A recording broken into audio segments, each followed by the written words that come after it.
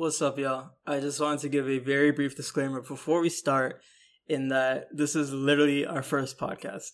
So I'm sorry if we start off a little bit unenthusiastic, a little bit monotone. I promise we kick it up after a little bit. And if you're listening with headphones, I apologize if there are any minor audio complications. This stuff is a little bit more complex than we were expecting. But regardless, we're going to stick through it and we're going to get better and better each time, you feel me? So with that, thank you for tuning in. Please let us know how we did. And yeah, enjoy episode 1. Hello. Welcome back to our podcast, Difficulties. My name is Mahua. I am Mashnoon.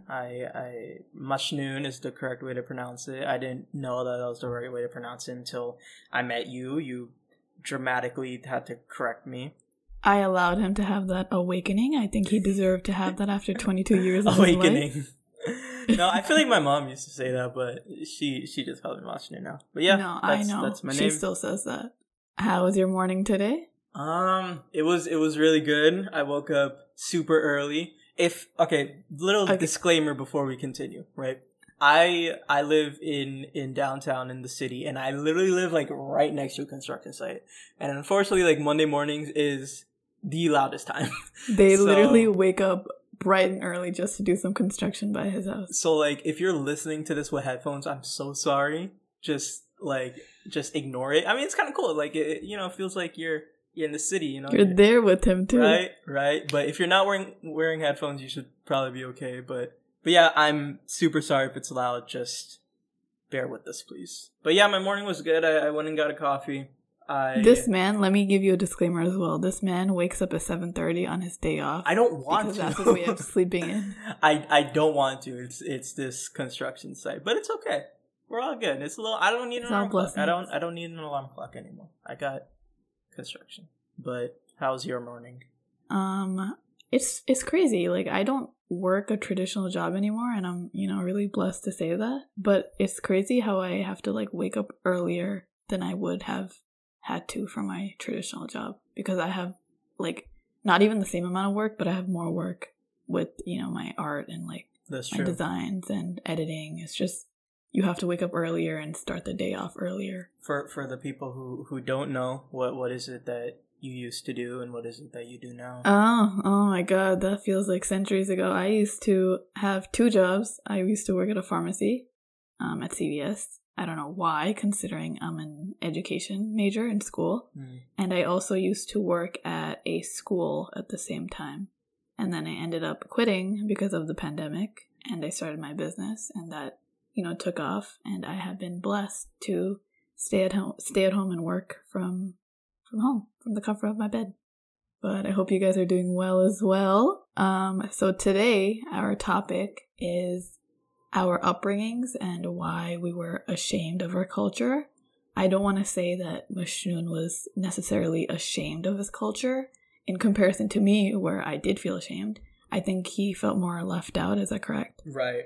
I think when we talk about our upbringings, we're going to talk more about like the external factors, like what it was growing up in our individual communities, because you and I grew up like pretty differently. Like I was surrounded by a particular group of people, and you were surrounded by a particular group of people, and we're just going to talk more so about like what kind of effect our community and our environment has had on how much we learn to embrace our identity. But before that, how much it hindered us wanting to accept what our identity was or is. So do you want to talk a little bit about your upbringing, where you grew up, where you are now? Yeah. Your environment? Yeah, okay.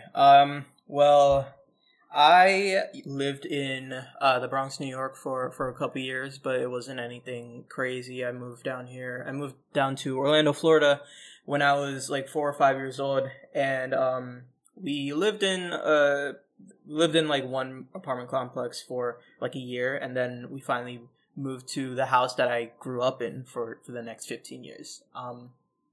I grew up in Central Florida, literally like Center City, Orlando. And there's a really big population of just Puerto Ricans, Dominicans, Cubans, Mexicans. Like my best friend is Puerto Rican. But yeah, I grew up with like no brown people with me. At least in like my general vicinity, I had a friend at the time who was Indian, but we didn't get closer till we were older. And I had a family that was Bengali. They had 3 Bengali boys. They were my brothers growing up. There was one older than me and 2 younger than me, and those are pretty much like the only Bengali people I had. But other than that, my high school was majority Spanish. There's a lot of Brazilian people. There's a lot of black people. There was no white people at all, and there was a solid amount of brown people, but they were all just in a very different bracket than me. And like, I guess what I mean by that is like they were all well-performing students. They were all came from like a stable household. They were all kind of like the same person. I'm here just flunking classes. I'm here spending time doing dumb shit. And were they also Bengali?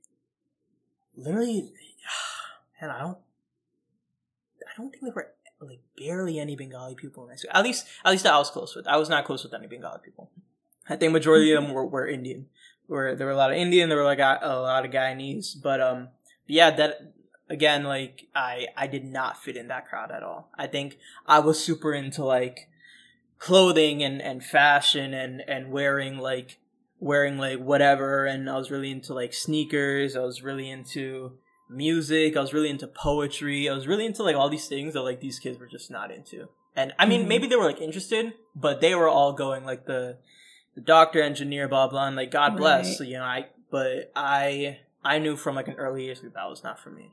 I knew that I was going down a very unconventional path that I feel like I got lost in translation a lot because I didn't really have any guidance. I didn't have like an OG. I didn't really have like a big brother to guide me through through life and maneuvering through the kind of life that I wanted to live. But yeah, that was kind of my upbringing. Not a big presence of brown people, and I think it's interesting to see where I am now and learning to embrace my culture now with the place that I came through. But as for you, I know you have a pretty different experience than I did. Do you want to talk a little bit about yours? Yeah, before I continue with mine, I wanted to say that, when I went to Orlando, I barely saw any brown people, and I'm sure that it has an impact on you, especially if you're growing around, not that many. I think in Orlando, like, there's a lot of brown people. It's just Orlando is so big to where, like, there's a big portion of brown people in a very particular area. There's a big portion of Spanish people in a particular area, which was my area. But, Orlando's huge, but I just was not around that, Yeah, and I'm sure also just you saying that you were more into fashion, more into things that not even just brown people usually aren't, into physically, or like they don't show it at least. I feel like a lot of guys are not into those things initially when they're at that age. So you definitely probably didn't like fit into any of the brackets of being a brown person or even like a traditional male, Yeah, I mean that's a topic we'll eventually dive a lot deeper into, but yeah, essentially it was really hard to just find my crowd. I didn't really have a crowd. I think in high school I had a group of friends, and even in that group of friends, it was like me and 7-8 other guys. I was obviously like the odd one out. Like I didn't relate to anybody. Like I really felt that sense of like loneliness in I didn't have anything to really connect to. But yeah, that was me. Yeah, I think I also have that experience where I didn't really have, someone to look up to or even ask for help because, as a child of an immigrant, you kind of have to, especially if you're the oldest daughter or son, you kind of have to help your parents learn something while also teaching yourself. For example, like, learning how to do financial aid, I had to do that myself and also teach them how to do it. I remember like I would ask my parents for like tax return information, and like what the hell is that? Oh my god! Luckily I have my big sister who she would, like, if I didn't have her, I would not be able to maneuver through anything like school related. Yeah, but like shit like that, it's oh my god, that's a whole nother I had to thing. At least you had an older sister. You didn't have that. I had to literally do everything for my parents and my younger brother and for myself, which is hard. But, talking about the upbringing, I wanted to kind of talk about mine a little bit. You hear a little bit of construction noise in his background. I'm so sorry. Yeah, I'm so sorry. Can hear, just like pretend you're with me. You're in the city. You're vibing. I have my coffee with me. Right? We're chilling. Hear some of my lawnmowers in mine because I'm in the suburbs. So, we're in different locations right now. Mm-hmm. I'm in New York. He's in Florida. Right. And we're making it work. Yes, sir. But anyways, my upbringing. I grew up in Queens initially. If you guys aren't aware, Queens is a borough in New York. It is one of the melting pots, and it has a lot of culture. But anyways, my parents, immigrated from Bangladesh. They lived in Queens, and it wasn't too much of a culture shock coming from a different country because, we had a lot of Bengali people around us, and there was a lot of brown people, so they kind of felt at home. Do you know when like what year your parents? I think they came in 90. I think my mom came in 97 or 96. My dad came a little bit earlier.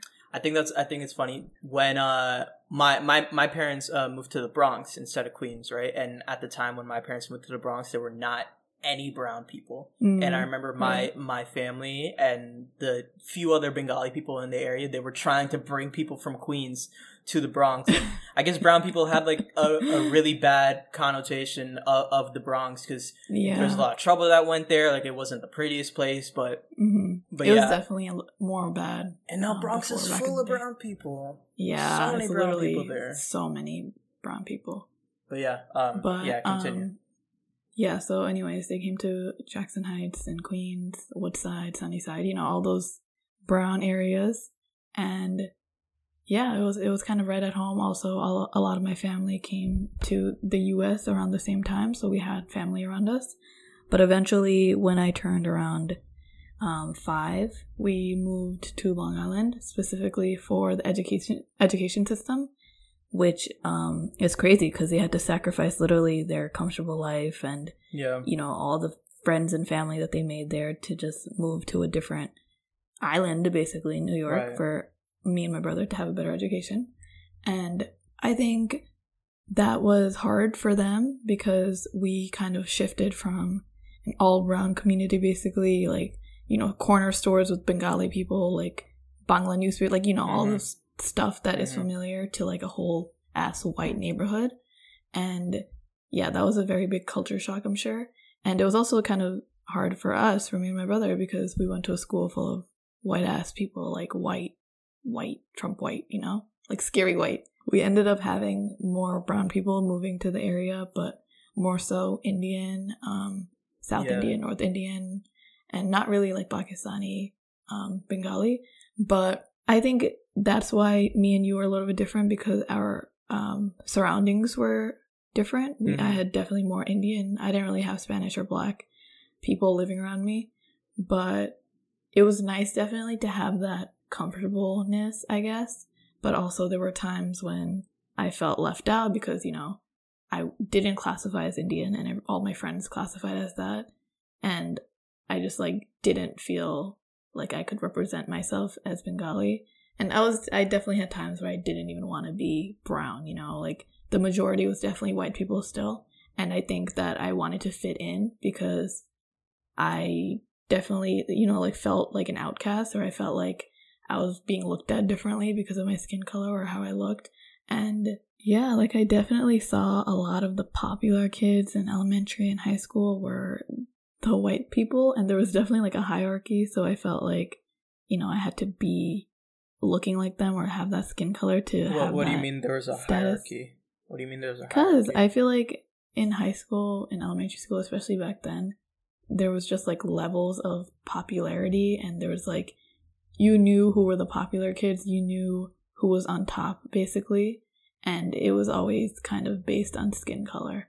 Really? And even the people that, somehow got in the group, if they were not white, if there were probably one Black person, or maybe I saw one brown person in that group, it was just oh, how the hell did they break the standards and, become friends with them where they're popular now too.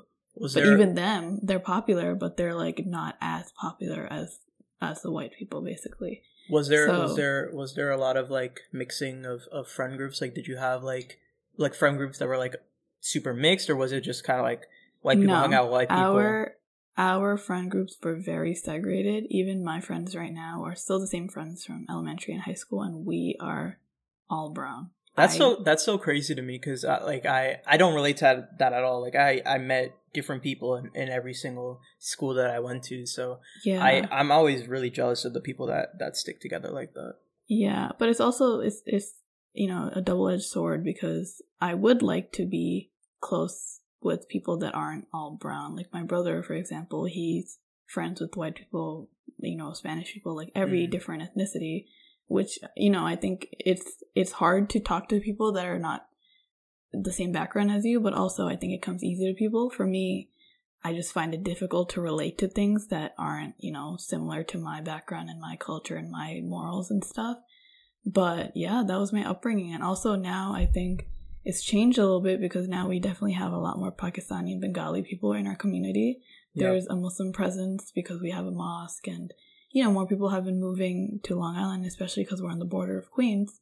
So it's been a little bit easier, and I'm sure that, you know, it's probably better for the kids in this time and age. How did you do in school? Like, did you feel any sort of like pressure to do better because, like, you said your school had like a lot of high performing students, or even like your community had like a lot of high performing students? Like how did I feel like you know, obviously schooling is a big topic in like brown kids, like the life of brown kids, and I feel like we have two very different experiences with it. But yeah, I'll let you go first. Like, how was your experience in school? Like, how'd you do? Like what I said, we, you know, specifically moved to this area just for the education system, because, you know, we're paying so much more money, so much higher taxes because of the school. And I think that I did have a pressure to perform better because we had, you know, the comparing, like, oh, this daughter's doing, you know, this good in school, she's getting hundreds, like, what are you doing? Like, why can't you get that? So there was definitely a comparing. There was definitely a pressure to do good, especially, you know, my brother is the smarter one in the family, at least he used to be. And, you know, he was in all APs, he was in the math. He's still smart than you. He's still smart, yeah. He was in the math and sciences, you know, advanced classes. And I was never excelling in that. I was more in the arts and English and like social studies and everything. So let me ask you, when you say that you know, like you're like, you know, that your parents moved to this community just for you guys, yeah, like, did you recognize that when you were that old, or like is these things that like when you got older you're like, oh shit, like they did this, no. you know? I did not. Yeah, but like probably in the moment you're like, yo, why are we here? Yeah, kind of no, thing. honestly, in like when you're younger, obviously you don't recognize those things because you're right. You know, you're young, you just kind of see your life and that's it. You don't view your parents as people, and you're kind of just... And they probably kept telling you, like, yo, like, yeah, they always said, we came here for you, blah, blah, blah. They always said, oh, like, we made these sacrifices for you and your brother to get a better education. Like, you know, right. Take advantage of it, like, work harder. And they also used to say, like, you have to work harder than white people because you're not going to get the same opportunities as them. And, you know, You heard that. Of course, yeah. They always used to say, like, you have to work twice or 3 times as hard because you have to get to that position, whereas, you know, a white person can do it and they would get it easier than you. So we definitely had that conditioning. Yeah, and like what you asked me, I think there was a very big focus on education in my childhood and my upbringing in my school. But then again, I still worked so hard. I probably had an 87 average in high school, and I was still... That's crazy. I was still on the bottom half. I probably had almost 300 kids in my grade, and I was literally in the bottom half. Oh, that's not even that many. I had... How many did I have? But it just shows just like how many brown people were competing for the top 20, top 10. And like even if you had a 99, you were probably in the top 50 somewhere. So it's like there was such a big focus on education, you know, and no matter how hard I tried, like it still wasn't good enough in my perspective. I mean, for me, like obviously school was very, very, very important to my parents. Like they obviously wanted me to do very well. And I'm sure like we'll go more in depth into this in a future episode, but I didn't do well in school at all. Like I was flunking. I barely graduated, but I was really good at a lot of other things. Like I was very entrepreneurial minded. I was very creative minded. I just did not put my head in the right places. And yeah, I mean, I'm still in school now, but I'm just trying to finish up just so I get it over with. But but yeah, it was all right. I hate the fact that we have to try so hard in school just to get good grades, and I hate going to school now. Like, please, like, in a future episode, like, I just need to rant about how much I hate college. Like, Mo knows it. Mo knows how much I hate college and the concept of the courses. It's ridiculous. I hate how our measure of worth is based on our grades and numbers. Yeah, we have so much. We literally have too much to say like, about that. We have so much. And I'm saying that. I'm literally saying that with like a perfect score, a perfect GPA as well in college right now. Not to brag. Yeah. Perfect. Humble brag. You know, me working hard. All right, so now that we talked about that and got the upbringing out of the way, I hate talking about I feel school. like we have to talk about what made us feel ashamed or left out in our experiences in elementary or high school or even recently. So do you have any significant experiences where you just didn't feel like you fit in? Man, I'm sure I had big moments, but they really don't come to mind. I mean, I can kind of dwell on a couple. I think like the first thing that comes to mind is back in elementary school. We all know Ramadan. I didn't know what, like, when I was 7 years old, I didn't know what the word Ramadan was. I didn't know what the word fasting meant. Like, all I knew was the term Roja. And I think Roja is a Bengali term. I don't know if like that's something like all Muslim people say, but I just knew Roja. So when it was Ramadan, I'm like, yo, I'm Rojaing. Like, instead of saying fasting, like, I'm Rojaing. I was saying I'm Ramadan. Like, I didn't know how to say fasting. But I had a. I don't know why you were fasting at 7 years old, but I don't even think I was doing it. Like, I doubt I was doing it the right way. I was just like excited, you know. It's a little Muslim boy running around. You know, I was so happy. Yeah. But I remember like one day in elementary school, the lunch lady came around like because, you know, I'm pretty sure the lunch ladies were a lot more caring back in elementary school of the kids who like were eating and weren't eating and stuff like that. And she saw that I wasn't eating because, you know, I'm rojaing. And the lunch lady, I tried telling her, like, yo, like, I'm not eating because I'm rojaing. And she just looked at me weird. She's like, yo, like, what are you talking about? What the hell is that? Like, what is wrong with you? I was like, yeah, I'm rojaing. Like, what don't you understand? Like, what's wrong with you? Like, I'm rojaing. And she didn't get it. And she brought me, like, a plate of food. And I started crying because I'm rojaing and I couldn't eat. And I think that's something I never forgot about. And I think about to now of how, like, you know, like, obviously I should have knew the term fasting. Like, I should have known that term. But I guess that was one of the examples of, like, there's a big difference between me and a lot of people. You know, like, I am different. Apart from, like, the physical skin color, like, there's a lot of things about the culture, a lot of things about the identity that people have no idea about, you know? And I think a little bit apart from school, from like the school world. So I grew up in a big Spanish presence, and outside of school, like, me and my friends, we would go like up the block. I had like a couple cousins that lived in like different neighborhoods that I would go to a lot, and I would hang out with their friends a lot. And I remember like my nickname used to be India. Like, they literally used to call me India because there were no brown people around there. Like, yeah, no, I get where you were kind of grouped together with just that country or those people because of your skin color. I remember people not even knowing where Bangladesh was, or me not even caring to explain it because I just knew that they would categorize me in that. Exactly. But yeah, I remember they used to call me that, and at the time I didn't feel some sort of way because I was like I understood that there was nobody like me. But obviously now that I'm older, I realized, and like to an extent, obviously, like this whole theme of like, you know, you can't blame somebody or get mad at somebody for just like expressing the things that they grew up with. You know, like, these people grew up doing that. Like, they just didn't understand the idea of like different ethnicities kind of thing.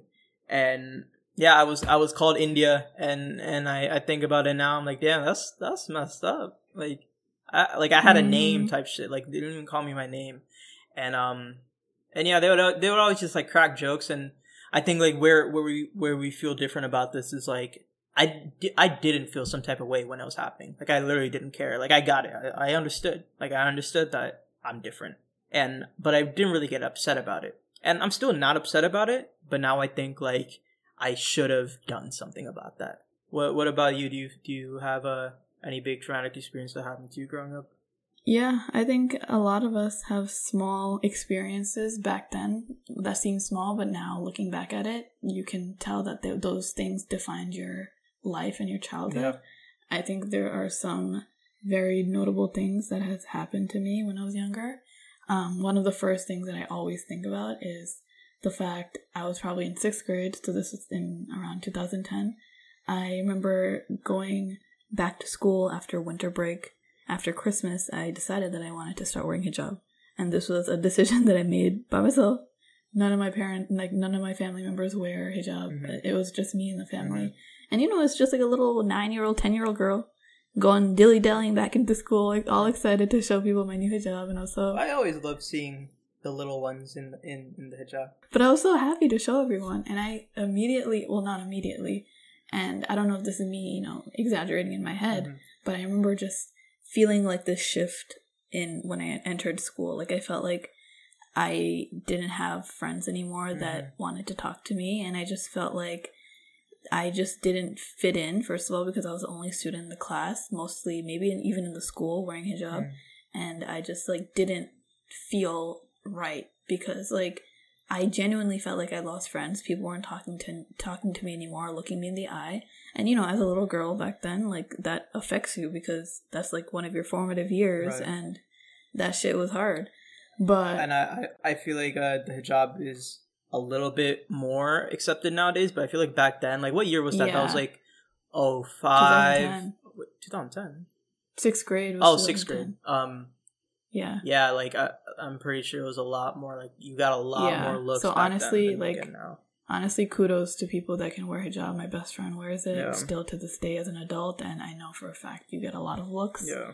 I remember even wearing it to the mosque when I got older, and it was difficult. Right. So I get that. Right. Yeah, and just like shit like that just really not ruined my life, but it really formed my life, and it just really influenced it a lot. Mm-hmm. I think another thing that both Mashun and I can relate to, and I'm sure a lot of other people with ethnic names, I know we talked about this before briefly, but my name was so ridiculed when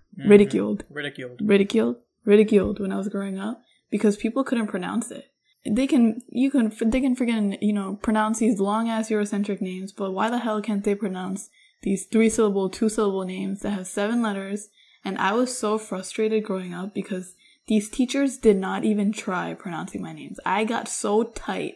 But back then, like, I would get mad that they couldn't pronounce my name, but I would help them out and say, oh, it's just Mo. Like, I went by my nickname for literally, like, 20 years. Right. Because I was just so frustrated in trying to correct them. And it was just like, they didn't even attempt it at a point anymore. They just called me Mo. Like, no one knew my actual name. I did the same thing. It's freaking crazy. Like, I hated that shit, and I was like, why the hell can't I just blend in with, like, all the Jessicas and Victorias around me? Like, do teachers, you work in schooling like this. Does this still happen? It still happens, but now I know for a fact that it's so much better, especially from elementary school, to allow the kids to introduce themselves with the name that they want. Instead of you reading off a roster and kind of, giving them the name, it allows the kids to introduce themselves in the way that they want. Mm-hmm. And that's so much better because it gives them, the free will to do it however they want instead of kind of getting it announced and stuck to them. I remember you told me that, like, your classmates would help your teacher, like, say your nickname instead of, like, like, her name's not Mahu, it's Mo. Yeah, like, that's like them, literally. I'm pretty sure the same thing happened to me, but yeah. I mean, obviously, they were saying it in, like, a... they didn't have bad intentions. Right. But it did, like, very much like them. It was kind of like them. It was kind of them, like, choosing my identity for me. Your name's 6 letters. Your name is 6 letters. My name is 2 syllables. Is it 6? Yeah, 6. Yeah, so things like that were really hard, obviously. I think a lot of people can relate. And the third thing that I want to talk about very briefly, I remember our school used to do, those mixers and, like, potlucks where we would bring in different foods from, our cultures or whatever it is. And I remember my mom being, really excited to cook, like, mishti, like sweets, or, chatpati, if you've ever had that. I know you've had that. But anyways, I would bring that to school. I'd be really excited. And I remember for a fact that there's, like, also a hierarchy with foods, right? Like, people, they want exotic foods, but they will only go for, like, the Dominican Spanish food or, like, people pasta. Are so picky with exotic food. Yeah. like give it all a shot. That's the point. I hate people who are like, oh, you need to try everything. No, they don't try everything. Yeah, and I remember for a fact no one touching my tray of food and literally going home with it all full. And it was just so sad, not only for me, because it's like embarrassing. I brought this whole ass friggin' tray to school and no one had it. And then it's also sad because my mom's like, you know, what the hell did I friggin' work so hard on? And like no one ate it. And I remember I like eventually didn't even bring food anymore, or like if it was just like garlic knots or something, you know? I just like didn't want to contribute. But yeah, those were, I feel like, times in my life where I felt kind of ashamed, or I didn't want to be, you know, who I was or the skin color I was. Yeah, I'm pretty sure like similar things have happened to me. Like I remember, you know, I don't think my mom ever cooked like that, but I remember she always wanted to cook, and I like stopped her before I even let her, because I knew that people were not going to be interested. You know, like I would just bring like Chick-fil-A nuggets and shit. Like people Chick-fil-A nuggets. Yeah, I would get up early for school and go get Chick-fil-A and then hop on the school bus, and I would just be carrying that around because I knew people liked that more than samosas and shit. But yeah, samosas. But yeah, I guess that kind of moves us on to our last point of, you know, how these experiences in our life has eventually just made us more embraceful of our culture in general.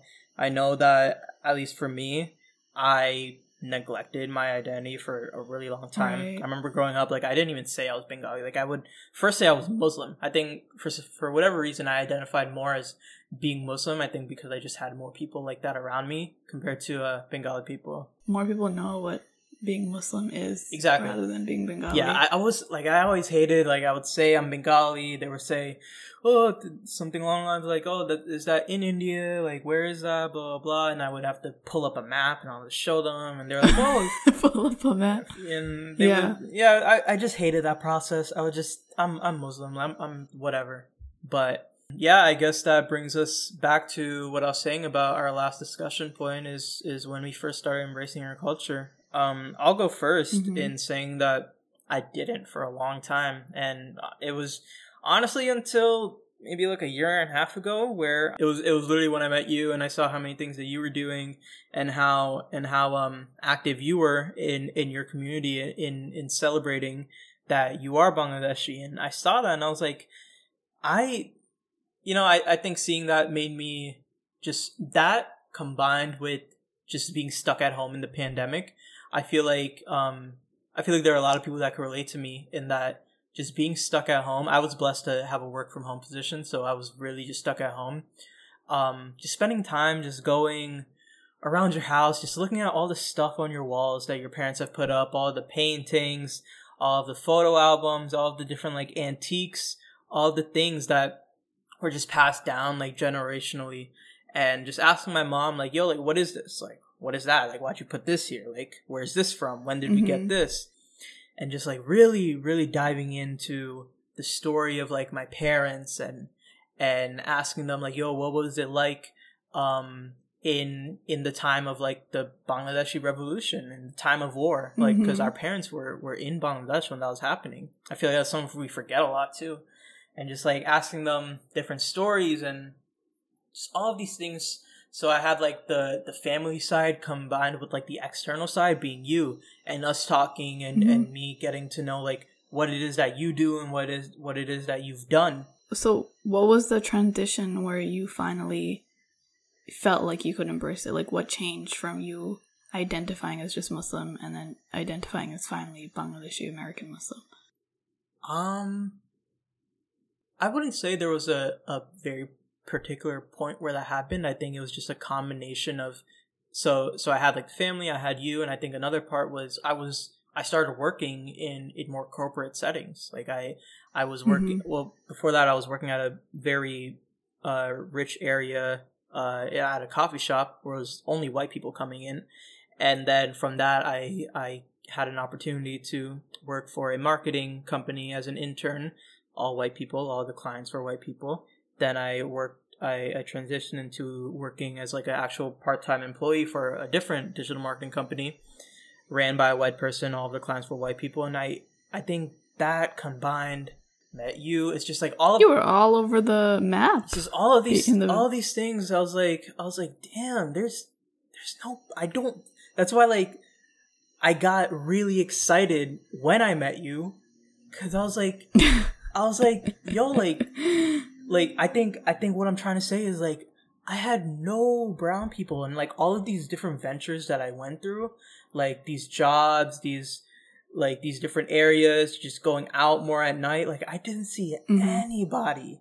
So that's why it was like such a big revelation when I met you.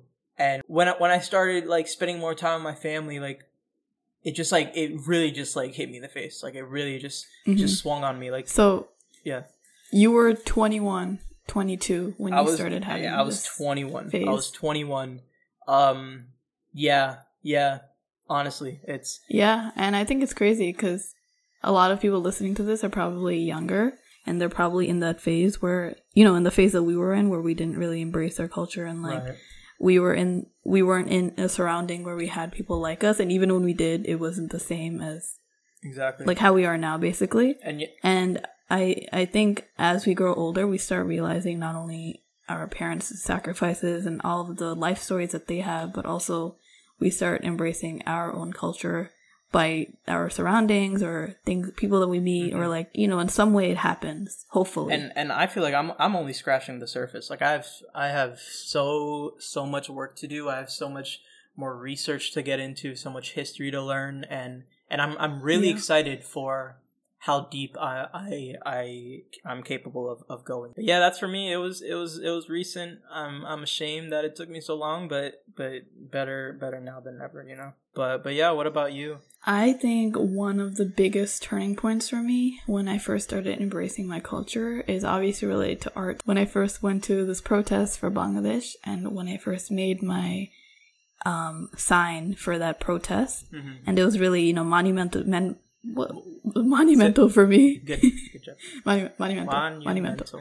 It was very monumental for me because I've never been to a protest first, and second, made an art piece talking about my country, and, you know, making it something so big where other people can see it. For the people that don't know what this was this protest about. Oh, this protest was in 2018. It was about the unsafe road conditions in Bangladesh. I remember when that was happening. Yeah, there were protests all over the world. The one that I went to was in Queens, New York. And yeah, it was crazy seeing so many people around me with the same goal as me, which was to bring awareness to this cause. And it was just so unifying, I guess. But it just made me realize how there was just so much power, and there was so much culture around me, and all of us are just... like, we just have our own history and background. We all care about the same thing, you know? Right. And I think that was one of the biggest things for me. And then during that time, I was also in college, and my college is in New York City. So I literally saw so many freaking people with the same background as me, and even different background as me. And the majority wasn't friggin' white people anymore. It wasn't friggin' Trump's America anymore, you know? There was like a Trump sign right next to me. Right. But now I was in a place where I was able to like see people, Pakistani, Bangladeshi, Indian, and I just felt more at home because there was literally people like me, and I was also part of like the culture clubs. I was participating in like more things that were related to me, so I just felt more at home. And I just like realized that like enough is enough. Also, friggin' in college is when I started introducing myself as Mahua in my last semester of college. Basically, I was tired of friggin' people calling me Mo. Right. And I literally made it a point to correct people, even if they were saying it wrong. Like, I would be a bitch if I had to be, you know? Right. Like, I was just so tired. I was like, I'm not gonna freaking shorten my name to make it easier for you if you can freaking pronounce the 30-syllable white-ass name next to me. Yeah, try harder. But I remember I literally emailed a professor saying, hey, professor, I noticed that you pronounced my name wrong, or you kind of mumble it. Can you say it right next time? You said that? I did, Holy but this was this semester, and she was actually a nice professor, so I didn't say it meanly, but I've said it rudely before. Word. So I just got to a point, I just got angry. I was mad. So yeah, that was my story. I started embracing it so much to the point where I made all of my artworks, and a lot of my work now is very, you know, culture based. I think that me going to the city and seeing so many people around me, I realized that there's so many people that live in like Kansas and Kentucky and freaking white ass states that don't have that experience where they can just, you know, move out of the city, move into the city and see people like them. Mm-hmm. And I even know that like this one woman she bought a sweatshirt for me. I think she was Bengali, and she married a German guy or an Irish guy. Mm-hmm. And she has never seen any Bengalis around her. And even just her buying this freaking piece of shirt, like it was a whole world to her, because like she's never had that representation. So I think I made my whole work about like representing those people, because they don't have that luxury like me where I could just see people. So yeah, it was really nice. And also on top of that, my mom's very patriotic, so I think it just finally rubbed off on me. Right. You know, she's always like, Joy Bangla. So it finally just rubbed off on me. Yeah, my mom, I remember the first time my mom saw your shit, she was like, oh, Joy Bangla.